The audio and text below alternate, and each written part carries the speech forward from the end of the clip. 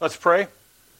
Lord, we do come now into your presence and ask that you would give us hearts of adoration, lips of praise, minds given to the truth that is the good news of Jesus Christ. As we come tonight to hear from your word, to hear about how Jesus did and fulfilled and met all the requirements of your covenants, we come to adore you and to adore him because of it. Give us those hearts and those minds and that will.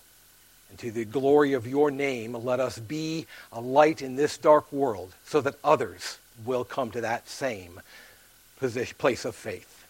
We pray this in the precious name of Jesus Christ. Amen. You may be seated.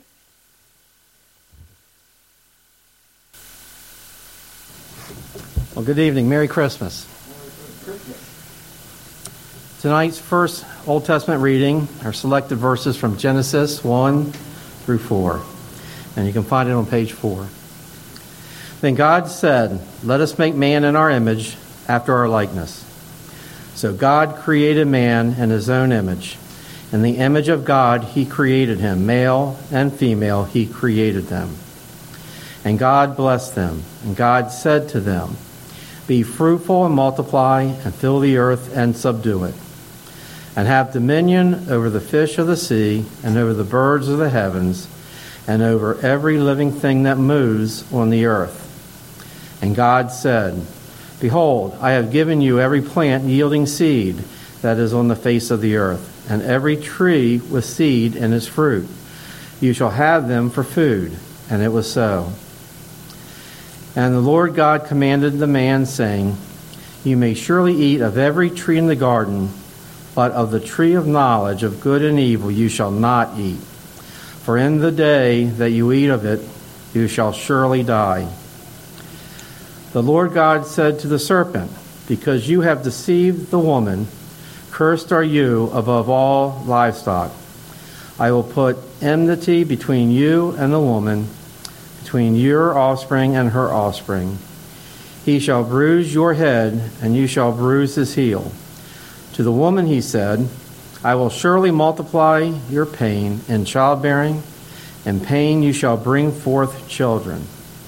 And to Adam he said, "Because you have listened to the voice of your wife, and have eaten of the tree of which I commanded you, that you shall not eat of it, cursed is the ground because of you. In pain you shall eat of it all the days of your life.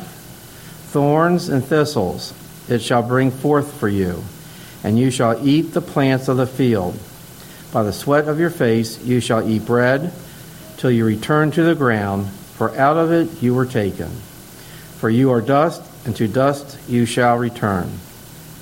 Now Adam knew Eve his wife, and she conceived and bore Cain, saying, "I have gotten a man with the help of the Lord." So tonight's service is entitled A Covenant Christmas. A Covenant Christmas. What do we mean by that? What are we talking about tonight?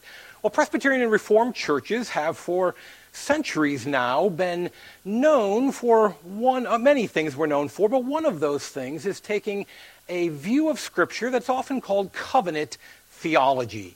Covenant theology. And in essence, in short, what this means is that we see in the Scriptures this series of covenants, of relationships that God establishes between himself and mankind. God steps in and establishes the terms and conditions by which we might have a relationship with him. And throughout the centuries, there has been hope in those covenants, hope for that relationship.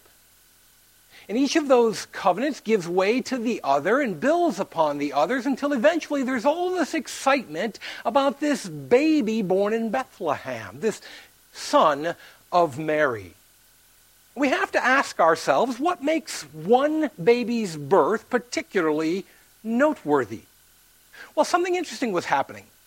For a long time, many people were looking forward to the birth of a child. And over time, as their hope and their excitement and their anticipation for this child kept being disappointed, their hope began to wane. It's the old crying wolf thing. You cry wolf too many times, you start to lose interest. And eventually the people began to lose their hope that the promised one would come. Well, you want to make sure that something doesn't get missed. You want to make sure that something is just not marked out as ordinary. You send a choir of angels.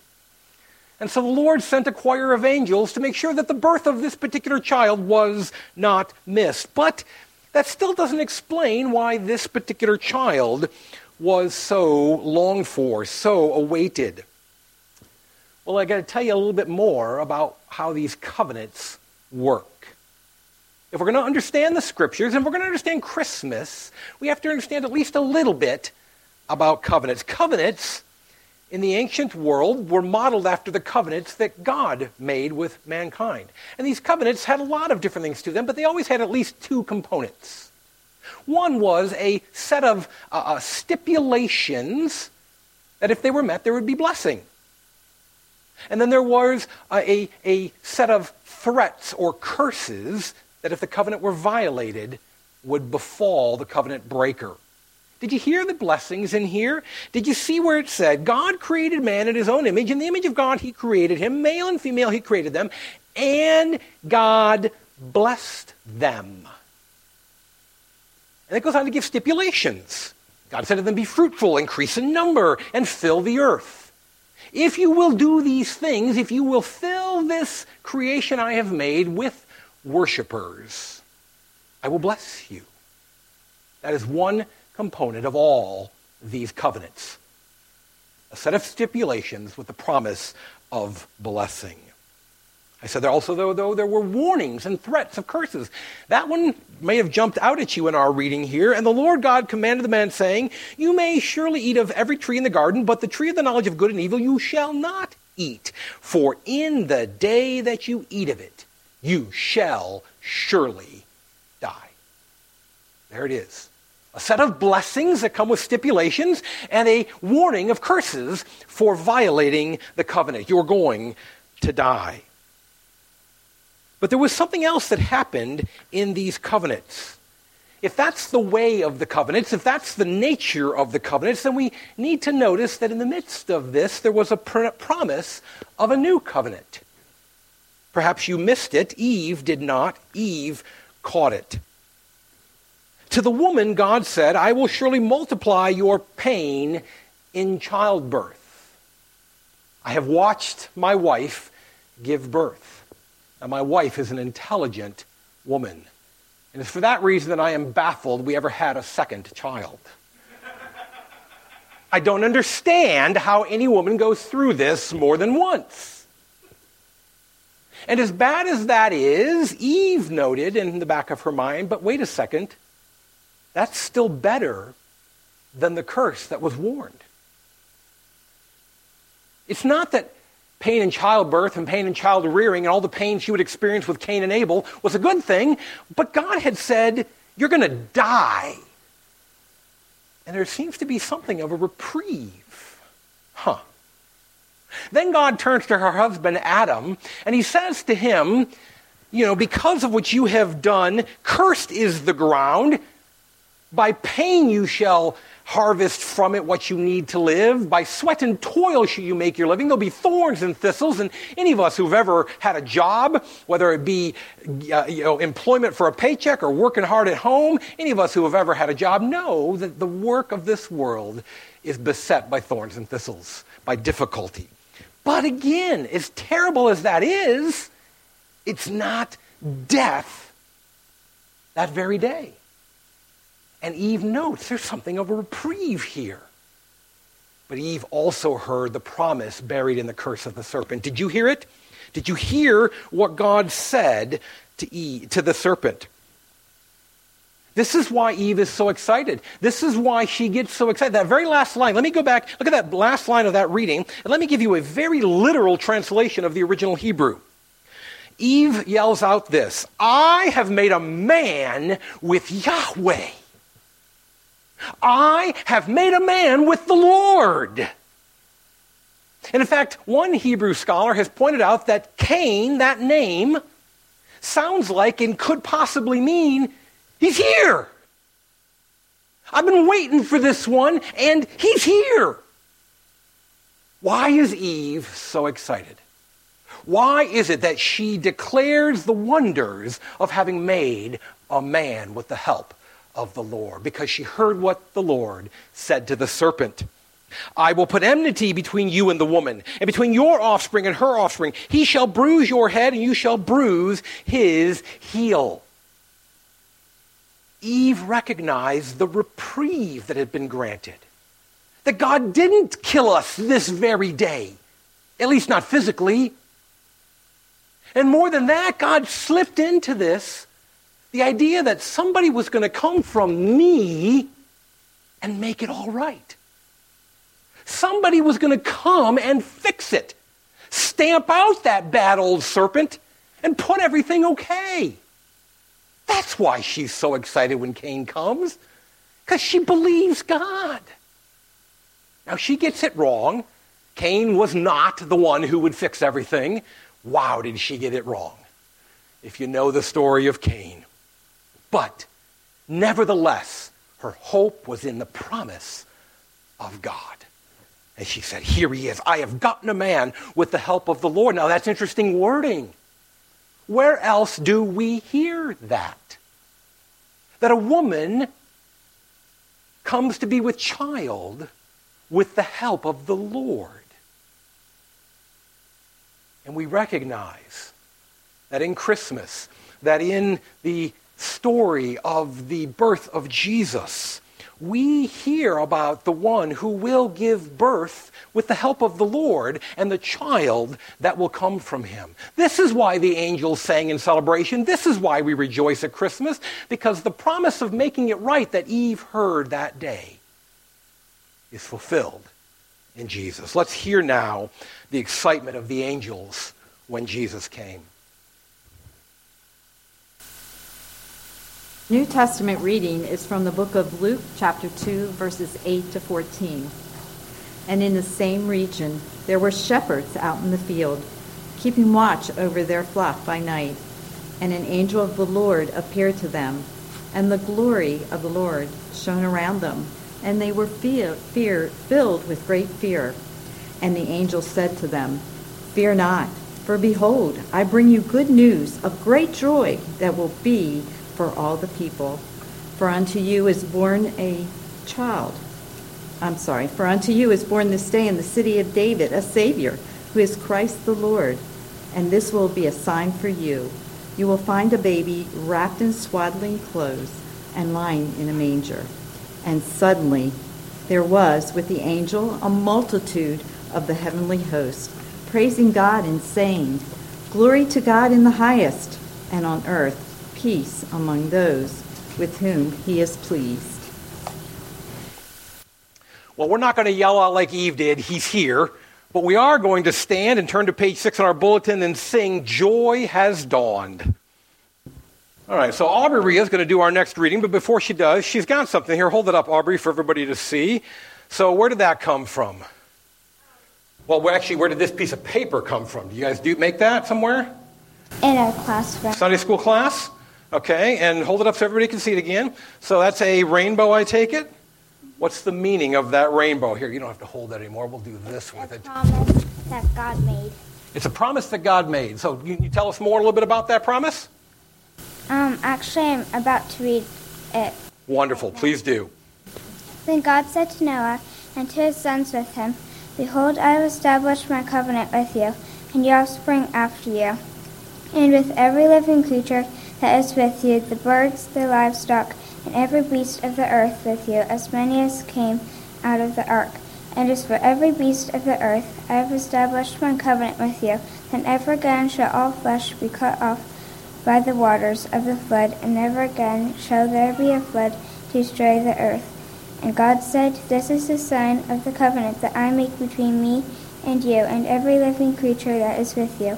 For all the future generations I have set my bow in the cloud, and it shall be a sign of the covenant between me and the earth.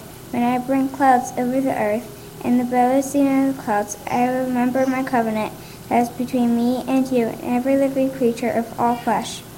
And the waters shall never again become a flood to destroy all flesh. When the bow is in the clouds, I will see it, and remember the everlasting covenant between God every living creature of all flesh that is on the earth. God said to Noah, "This is the sign of the covenant that I have established between me and all flesh that is on the earth."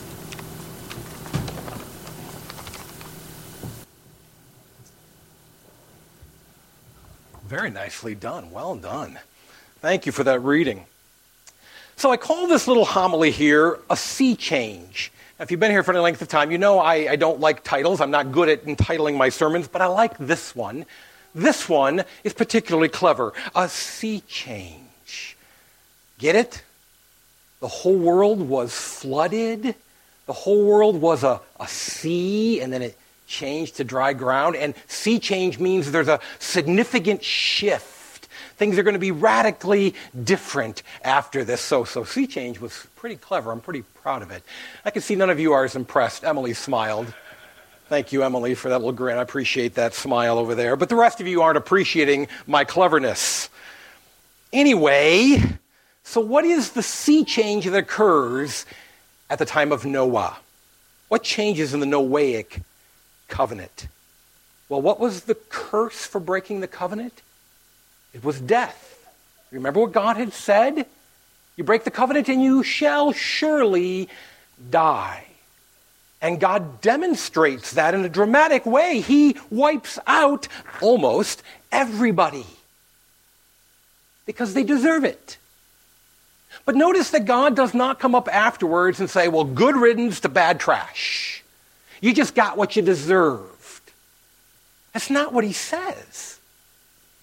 He says, never again. Never again will I give everyone what they deserve. I'm going to look down, and when I see the rainbow, I'm going to remember the sea change in my relationship with you human beings. Or to be sure, there will be a time when many will get what they deserve. But never again will everyone get what they deserve. That is a significant sea change. While everyone deserves condemnation and destruction, never again will God give them all what they deserve. Oh, yes, judgment is coming, but many will receive grace and mercy. It's given to those who, like Eve, believe in the promise, who, like Eve, hope in the one that is being sent. And they get life, not life they earned, but they get life anyway. We're going to listen now as Josh Mullaney. You got something there for us there, bud? Josh Mullaney is going to come and tell us about the sea change. Tell us about how the coming of Jesus changes everything.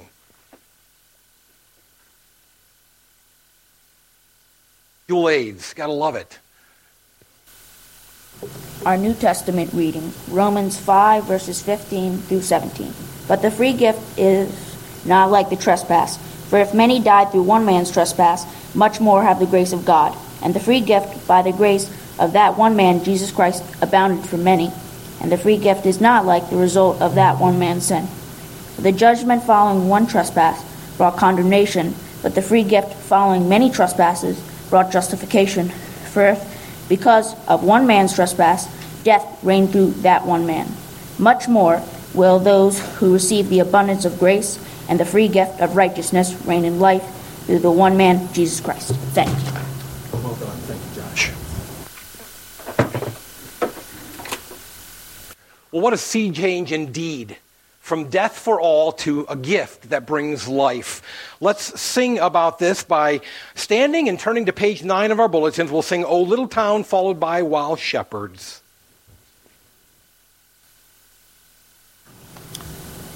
The Old Testament reading is from the book of Genesis, chapter 12, verses 1 through 7. Now the Lord said to Abram, "Go from your country and your kindred and your father's house to the land that I will show you. And I will make of you a great nation. And I will bless you and make your name great, so that you will be a blessing. And you, all the families of the earth, shall be blessed." So Abram went, as the Lord had told him, and took Sarai, his wife, and all their possessions that they had gathered, and the people that they had acquired in Haran, and they set out to go to the land of Canaan. When they came to the land of Canaan, Abram passed through the land to the place at Shechem, to the oak of Moreh. And at that time, the Canaanites were in the land. Then the Lord appeared to Abram and said, "To your offspring I will give this land."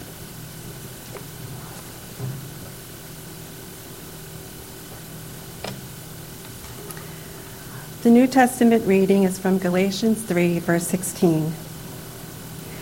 Now the promises were made to Abraham and to his offspring. It does not say, "and to offsprings," referring to many, but referring to one, "and to your offspring," who is Christ.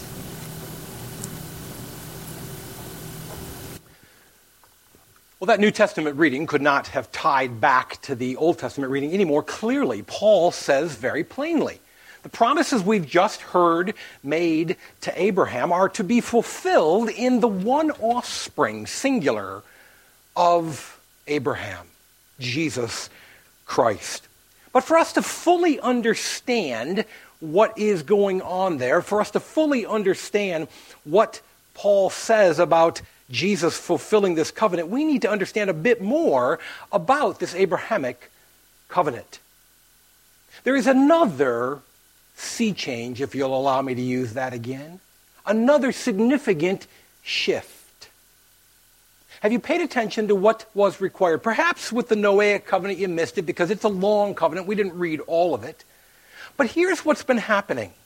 To Adam, God has said, "Be fruitful, increase in number, and fill the earth." To Noah, when he gets off the ark, he says almost exactly those same words. Be fruitful, increase in number, and, if you will, refill the earth. The command is the same. But do you catch the shift here with Abraham? Oh, there's still in view a large number of people. There's still to be a whole bunch of worshipers on the earth. But it's not a command to Abraham to accomplish it, but a promise to Abraham that God would accomplish it. I will make you a great nation. Now that's a significant change. But there's more that happens here. There's more that goes on in this change. To Adam, God said, rule over, have dominion. We heard in the Genesis reading, over all the birds of the sky and the fish of the sea and the creatures on the land, have dominion, rule over them, conquer the chaos. I have given you a little starting place called Eden. You need to conquer the rest of the chaos. And to Noah, the same command is given, to have dominion and to rule over. But to Abraham, there's another change. It's not, you need to go conquer this land. Let's go to the promised land, and then let me tell you what you need to conquer. No, he takes Abraham to the promised land and says, I will give this to your offspring. A down payment of all that I'm going to give to my people. And again, there's dominion in view, there's conquering in view, there's ruling over in view, but again, it's not Abraham who has to accomplish it. But rather God will do it for him. You know what's interesting though? That's not it. That's not all of it. God comes back some years later, chapter 15 of Genesis. God comes back and reaffirms the covenant. He comes back to Abraham and confirms the covenant. But this time he adds a visual aid. It was commonplace in those covenants back then that when you got to the part about the curses, the terrible things that had happened if you break the covenant, that they would create a visual aid. Usually animals that would be slaughtered and dismembered and their dead carcasses strewn upon the ground. And God says to Abraham, get a heifer and a goat and a ram. I could not find heifers or goats or rams, but in light of this time of year, I have some elves. These are the Keebler elves. I couldn't find North Pole elves. but nevertheless. And God says to Abraham, take them and kill them and dismember them and put them on the ground. I may get a little bit of E.L. fudge on my fingers. But when Abraham is doing this, it's a bloody mess. There's blood and guts and entrails everywhere. And Abraham's got to be thinking to himself, I know how these covenants go, Lord. I get what's going to happen. You're going to make me stand in there. And the picture is a simple one. If I break the covenant, then that's going to happen to me. I'm going to be hacked up into pieces on the ground like these elves. But then something amazing happened. God says to Abraham, no, don't stand in amongst them. Just wait a while here. And like Tigga picking up crumbs of elves off the floor, the vultures begin to swoop in, and God says, no, don't let that happen. And Abraham fights off the vultures, and then night falls. And then night falls. Oh, here comes the night. There we go. And in the midst of the night, let's go ahead and kill this one also, Caleb. And in the midst of the night, something amazing happens. A torch appears. Out of nowhere, a flaming torch. But that's not all that happens. The torch begins on its own to move about. I got to move slowly or I'll extinguish my torch. And then something astounding happens. The torch goes in amongst the slaughtered elves and puts itself among them. Now, how did God appear to his people in the desert? By night as a pillar of fire. By day as a pillar of cloud. The fire is the presence of God. And the picture is clear. Abraham his jaws had to be hanging open. We should be amazed at this picture. God doesn't make Abraham stand among the slaughtered animals as a picture of what will happen to him if the covenant is broken, but rather God puts the flame of his presence there and says, it'll be done to me. If this covenant fails, if this covenant is broken, then I will be broken. My body slaughtered. My blood spilled out. Not yours. Or your descendants, Abraham. What kind of child is this? What child is this that would come to die? What kind of child is this who would not live out a normal life like you and I live out, not in hopes of getting certain gifts, but only in the hope of giving gifts, and not just giving gifts by the virtue of coming, but because of his perfect life, lived for us, not for himself. And then his death. He's the one broken. His blood is spilled out, not ours. This is truly an amazing child. Let's stand together and sing, What Child Is This? Our next Old Testament reading comes to us from the 18th chapter of Deuteronomy, verse 18. I will raise up for them a prophet like you from among their brothers, and I will put my words in his mouth, and he shall speak to them all that I command him.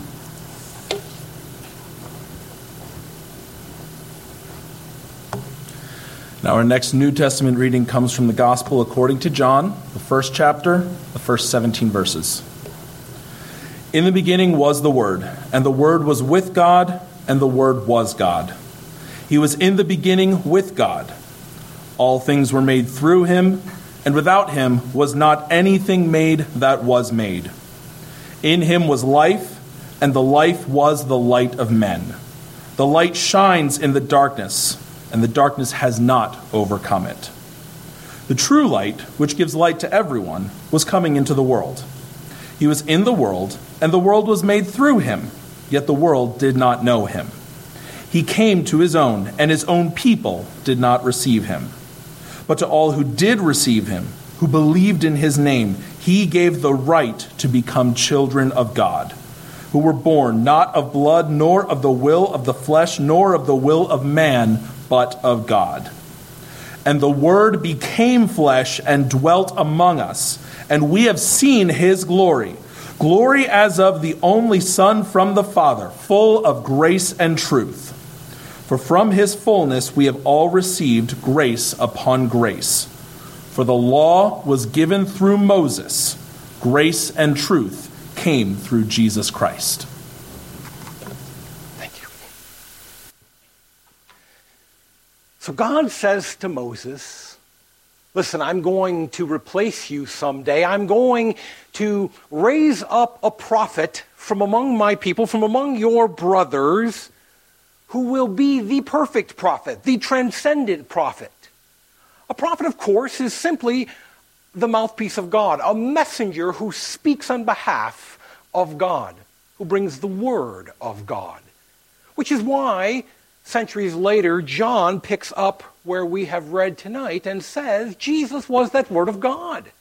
In the beginning was the Word, and the Word was with God, and the Word was God. And he came and he dwelt among us. In the coming of Jesus, the prophecy about the one who would be the perfect prophet is fulfilled. The one who is the very embodiment of the Word of God. Now, John goes on in his very poetic account of Christmas and says this. He says, from his fullness, we have all received grace upon grace. What's that about? How can that be? What's going on there? Well, you'll recall that Eve saw in the curse that God pronounced a reprieve. That she saw that God did not execute her and her husband that very day. That while there was spiritual death, there was a retention of physical life, through which there might be an apprehension again of spiritual life. And she saw the promise of the one who would come and crush the serpent and make everything right. How can that be? What does it take to make it all right? How do you move from God's naughty list to his nice list? Well, you've got to do everything perfectly. You see, I imagine that was one of the complaints of the people by the time Moses rolls around. We're reading and talking about the Mosaic covenant here. And the people have got to be a little fed up with God. Come on, God. You put Adam and Eve in the garden, and they failed. They couldn't do what you required of them. And then you gave Noah a second chance. You wiped the earth clean, and you created a second opportunity, and they couldn't do it. He failed, and his descendants. Then you take Abraham, and you put him in a new land, and you tell him you're going to give it to him, but that hasn't happened. You can't keep holding us accountable when you don't tell us what you want from us. It's kind of vague. Fill the earth, increase the number, fill the earth. How full is full, God? What do you want from us? And in the law, through Moses, came a detailed accounting of what God wants from us. It's a way to get on the nice list. Do everything required. And so he gives us the Ten Commandments, the moral law. This is what I would like your character to be like. This is how I would like you to think and to act and to talk. How I'd like you to treat each other and treat the world. And he gives the people the civil law. This is how I'd like my people in corporate behavior together to conduct themselves. And he gives the ceremonial law. This is the way that I would like my people to worship me. Come with a certain number of lambs and a certain number of sheep and a certain number on this day and on that day and do that. Now, some of us today recoil at that. We just say, oh, that's not a gracious God at all. That's not gracious. That's demanding. But let me ask you this. Tomorrow morning, if you open all of your gifts and everything there, not one of them was on your list. Not one of them was in the letter that you wrote a couple of weeks ago and mailed to the North Pole. Not one thing did you get. Are you going to be gracious and say, well, yeah, it's just what's important is that they gave me something. That's all that matters. I don't know what this is. I don't know how I'm supposed to wear it. It isn't my color. It's not my size. I don't seem to be able to return it, but I'm really glad I got it. No. Inside you're going to be going, nobody loves me enough to care what I asked for. Nobody loves me enough to bother to look at the list and see what I actually wanted. Before we say that God is ungracious when he demands things of us, let's think about how we are going to act tomorrow morning. Certainly Almighty God has a right to say, no, this is how you bring gifts to me. This is how you come to me. This is how you love me. So how is this possible? How is it that through Jesus we get grace upon grace? Because if the law of Moses gives us all these things we have to do, well, that actually multiplies our problem. We can't do them. But you see, that's what John says. John is writing years and years later after Jesus has ascended into heaven, and he's reflecting back and he's going, do you understand what happened? Jesus came. He didn't just come to show us how to keep the law of Moses. He didn't come to be for us an example. He came to do it, to actually keep it. The God-man lived out all that was required in the moral law, did everything that was needed by the civil law, worshiped perfectly according to the ceremonial law.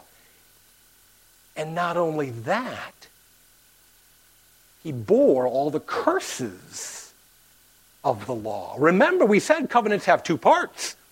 They have a blessing that comes with some stipulations. Jesus met all the stipulations, and therefore there is blessing to be had. But there are also curses when we fail the covenant. And we had failed the covenant. And in Jesus, all of God's wrath was poured out on him. And John reflects and says, that's how we can get grace upon grace. That's how we can be the children of God. Because he did it. The God-man did all that was required. And what does he say there? So that all that has to happen is this. Accept it. Just accept that. Stop striving to get on the nice list and accept that Jesus got there for you. And he says, those who will believe that, those who will simply believe that Jesus met the requirements and moved me over to the nice list, that Jesus paid all that I owed for having been on the naughty list.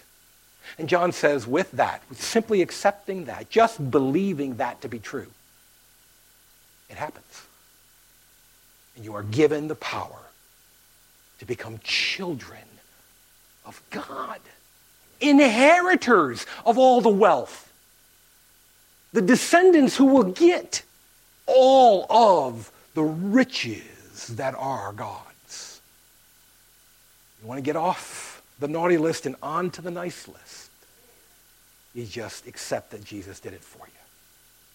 He met all the requirements of the Mosaic law, fulfilled all that was spelled out in its punishments, and took our place. That is a Christmas gift. That is the gift everybody needs. It's the gift that's going to fit. It's the gift you don't already have in your closet, and it's the gift you're never going to need to return. It is the perfect gift. We're going to stand and look at page 13 of our bulletins, and we're going to join the herald angels in singing the glory of the one who did all of this for us. Please be seated. Praise God, I'm on the nice list. That's all I can say. Through Jesus, right? Through Jesus, oh yes. Thank you, Jesus. From God's holy word, Christ and the Davidic covenant, in the Old Testament reading, 2 Samuel 7, 8-16. Now, therefore, thus you shall say to my servant David, thus says the Lord of hosts, I took you from the pasture, from following the sheep, that you should be prince over my people Israel. And I have been with you wherever you went, and have cut off all your enemies from before you.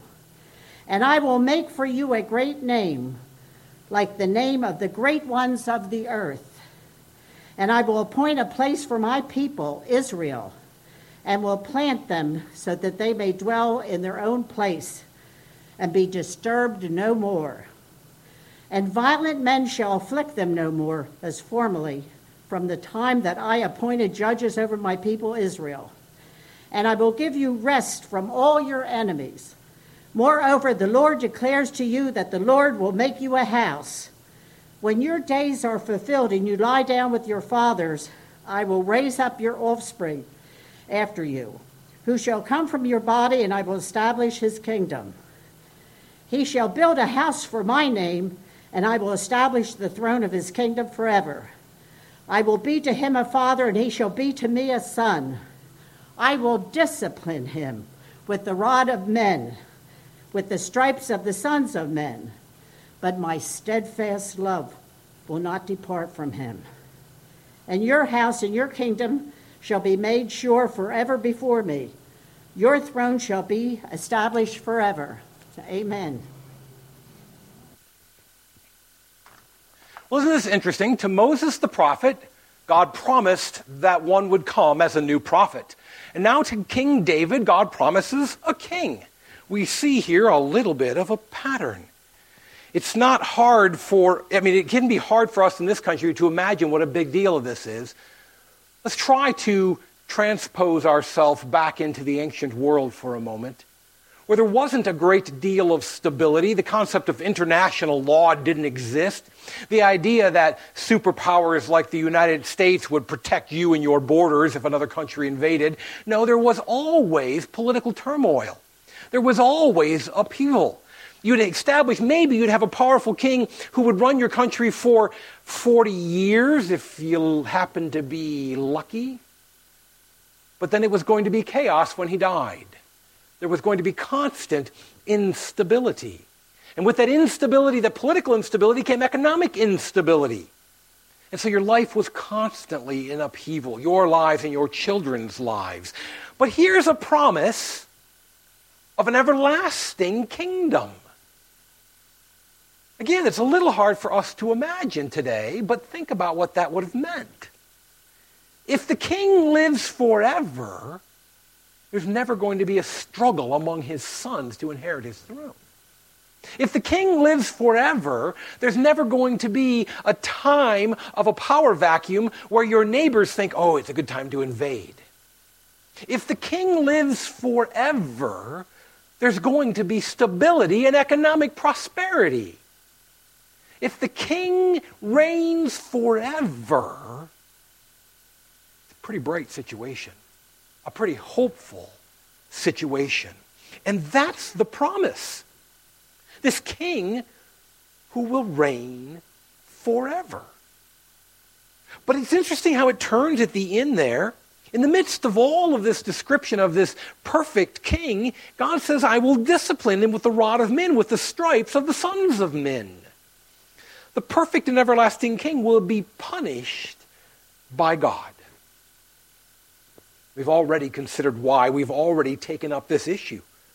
The curses of the covenants had to be poured out on a man.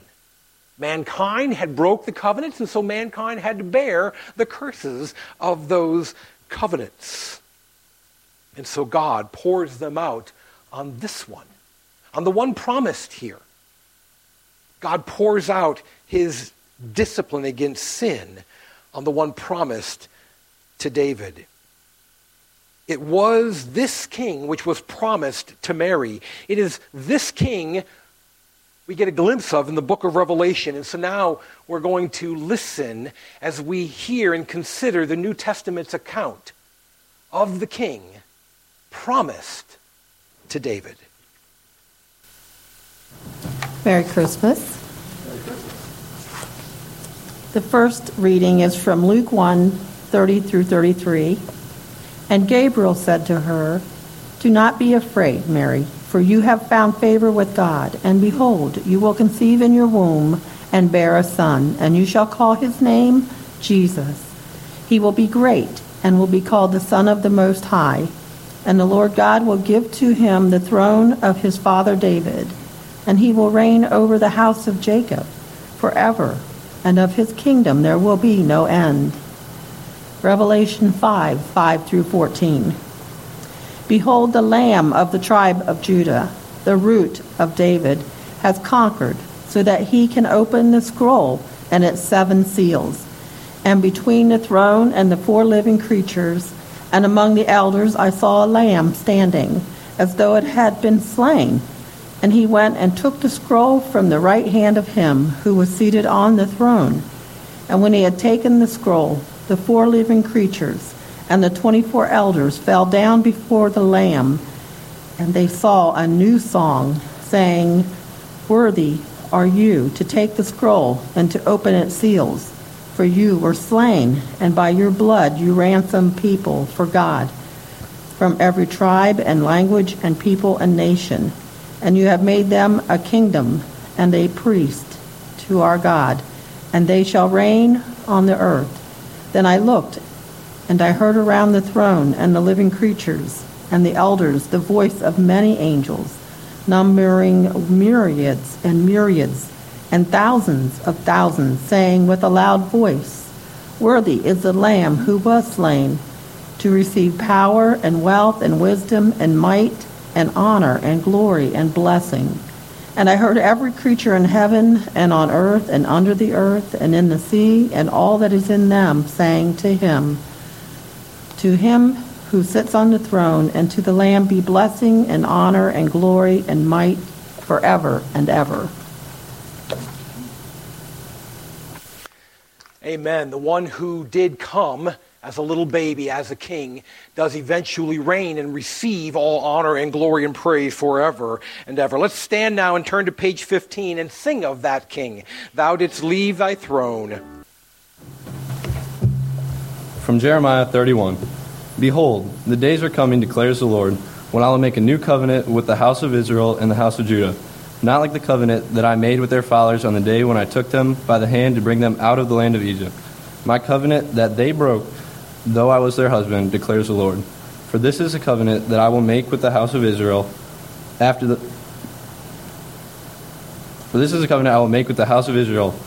those days, declares the Lord. I will put my law within them, and I will write it on their hearts. And I will be their God, and they shall be my people. And no longer shall each one teach his neighbor and each his brother, saying, Know the Lord, for they shall know me, from the least of them to the greatest, declares the Lord. For I will forgive their iniquity, and I will remember their sin no more. Thus says the Lord, if the heavens above can be measured, and the foundations of the earth below can be explored, then I will cast off all the offspring of Israel for all that they have done, declares the Lord. Behold, the days are coming, declares the Lord, when the city shall be rebuilt for the Lord. It shall not be plucked up or overthrown any more forever. Thank you. Well, there is the hope of the new covenant, that the city will no longer be overthrown, that it'll be rebuilt and it'll be established, and it'll be established forever. There has been the promise of a king who would reign forever, and now there is the promise of a city that will endure forever. What an amazing point we have reached in this whirlwind tour of the covenants. To Adam was given a simple set of commands. Be fruitful, increase in number, rule over, have dominion, and don't eat of that tree. And he failed. He could not keep that covenant. And Noah was given a second chance. God scoured the earth, wiped it clean. He said, here's a fresh start. Try again. And he and his children failed. And to Abraham, God said, well, I'll pick you up and I'll put you in a new land, and I will step in and accomplish these things for you, but those people couldn't do what was required either. Through Moses, God said, let me spell it out more plainly what I want of you. Let me lay before you a detailed accounting of what I expect from you. And we got what we consider the law, what we call the law, a description of what God wanted. And yet, even with that clear instruction, the people failed. So he comes to David and says, listen, I'm going to eventually raise up for you one who will reign on your throne. And some people scratched their heads and wondered if that had failed. Yeah, the Davidic dynasty was long by any earthly accounting. Over 400 years was David and his sons on the throne.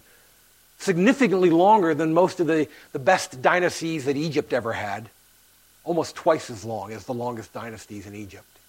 And yet, 400 years isn't forever. And it collapsed. And people wondered, is God ever going to keep any of his covenants? Are any of these things ever going to be fulfilled? And through the prophet Jeremiah, God said, yes. Yes, I'm going to fulfill them all. I'm going to do it. But it's going to be different than you expected. I'm going to come, and no longer will there be laws written on stone tablets, but I'm going to write my law on the hearts of my people.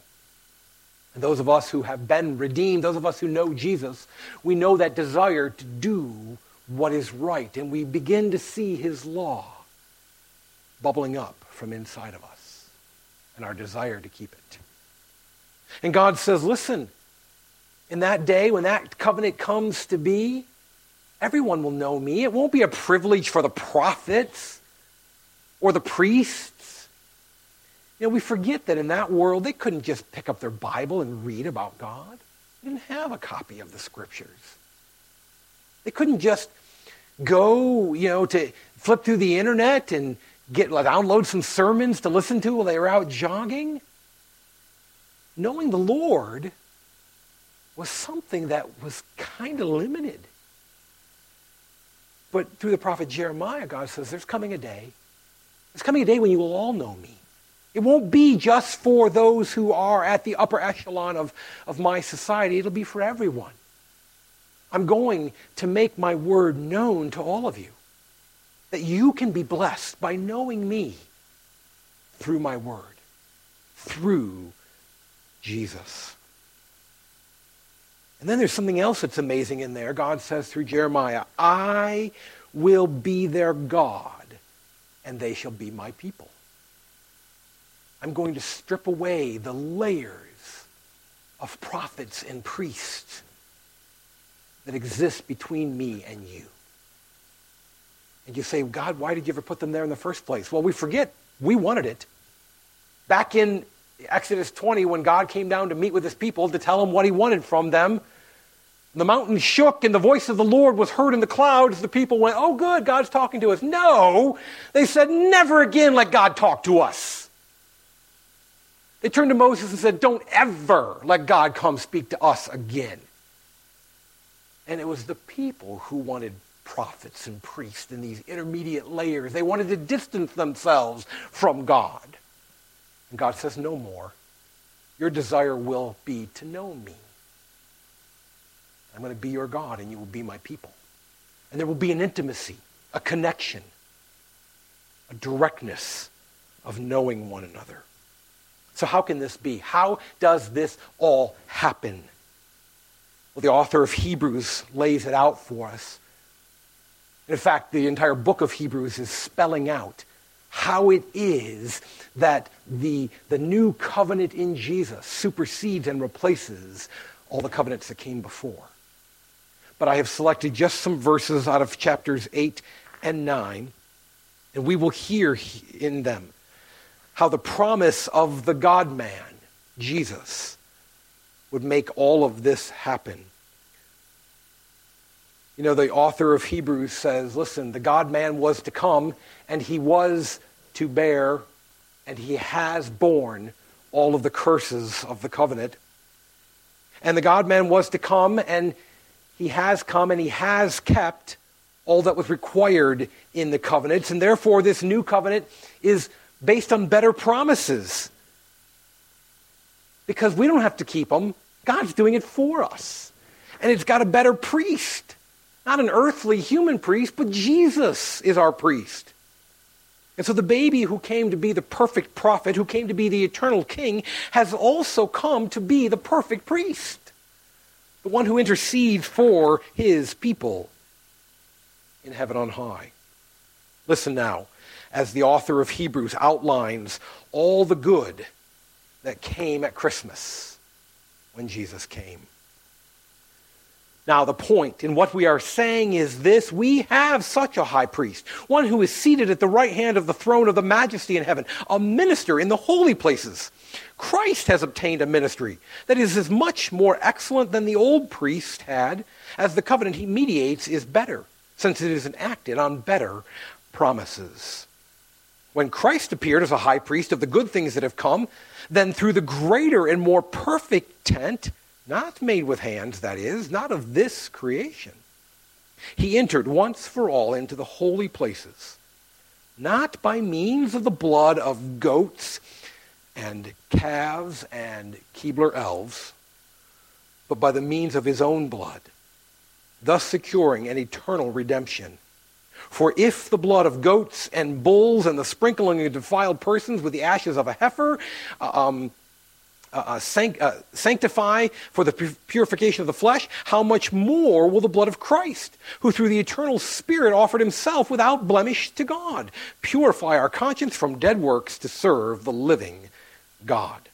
Therefore, he is the mediator of a new covenant, so that those who are called may receive the promised eternal inheritance, since a death has occurred that redeems them from the transgressions committed under the first covenant.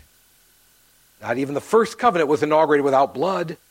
For when every commandment of the law had been declared by Moses to all the people, he took the blood of calves and goats with water and scarlet wool and hyssop, and sprinkled both the book itself and all the people, saying, "This is the blood of the covenant that God commanded for you." And in the same way, he sprinkled with the blood both the tent and all the vessels used in worship. Indeed, under the law, almost everything is purified with blood. Without the shedding of blood, there is no forgiveness. Thus, it was necessary for the copies of the heavenly things to be purified with these rites, but the heavenly things themselves with better sacrifices than these. For Christ has entered not into holy places made with hands, which are copies of the true things, but into heaven itself, not to appear in the presence of God on our behalf, nor was it to offer himself repeatedly, as the high priest enters the holy places every year with blood not his own. For then he would have had to suffer repeatedly since the foundation of the world. But as it is, he has appeared once for all at the end of the ages to put away sin by the sacrifice of himself. And just as it is appointed for man to die once and after that comes judgment, so Christ, having been offered once to bear the sins of many, will appear a second time, not to deal with sin, but to save those who are eagerly waiting for him. We were in darkness, but God brought light through Jesus. Listen now as our singers lead us through music from darkness into light. We're going to ask you to receive now the Lord's benediction, after which we'll remain standing and sing Joy to the World, and then we will be dismissed. Hear now God's benediction. May the God who fulfills covenants on our behalf fulfill all your need. May you leave this place tonight believing that your curse has been taken away by Jesus, and that the blessing he earned is yours by faith. May these truths be a blessing to you tonight, tomorrow, and forever. Because of the covenant Christmas, let there be joy to the world. And all of God's people said, Amen. Merry Christmas.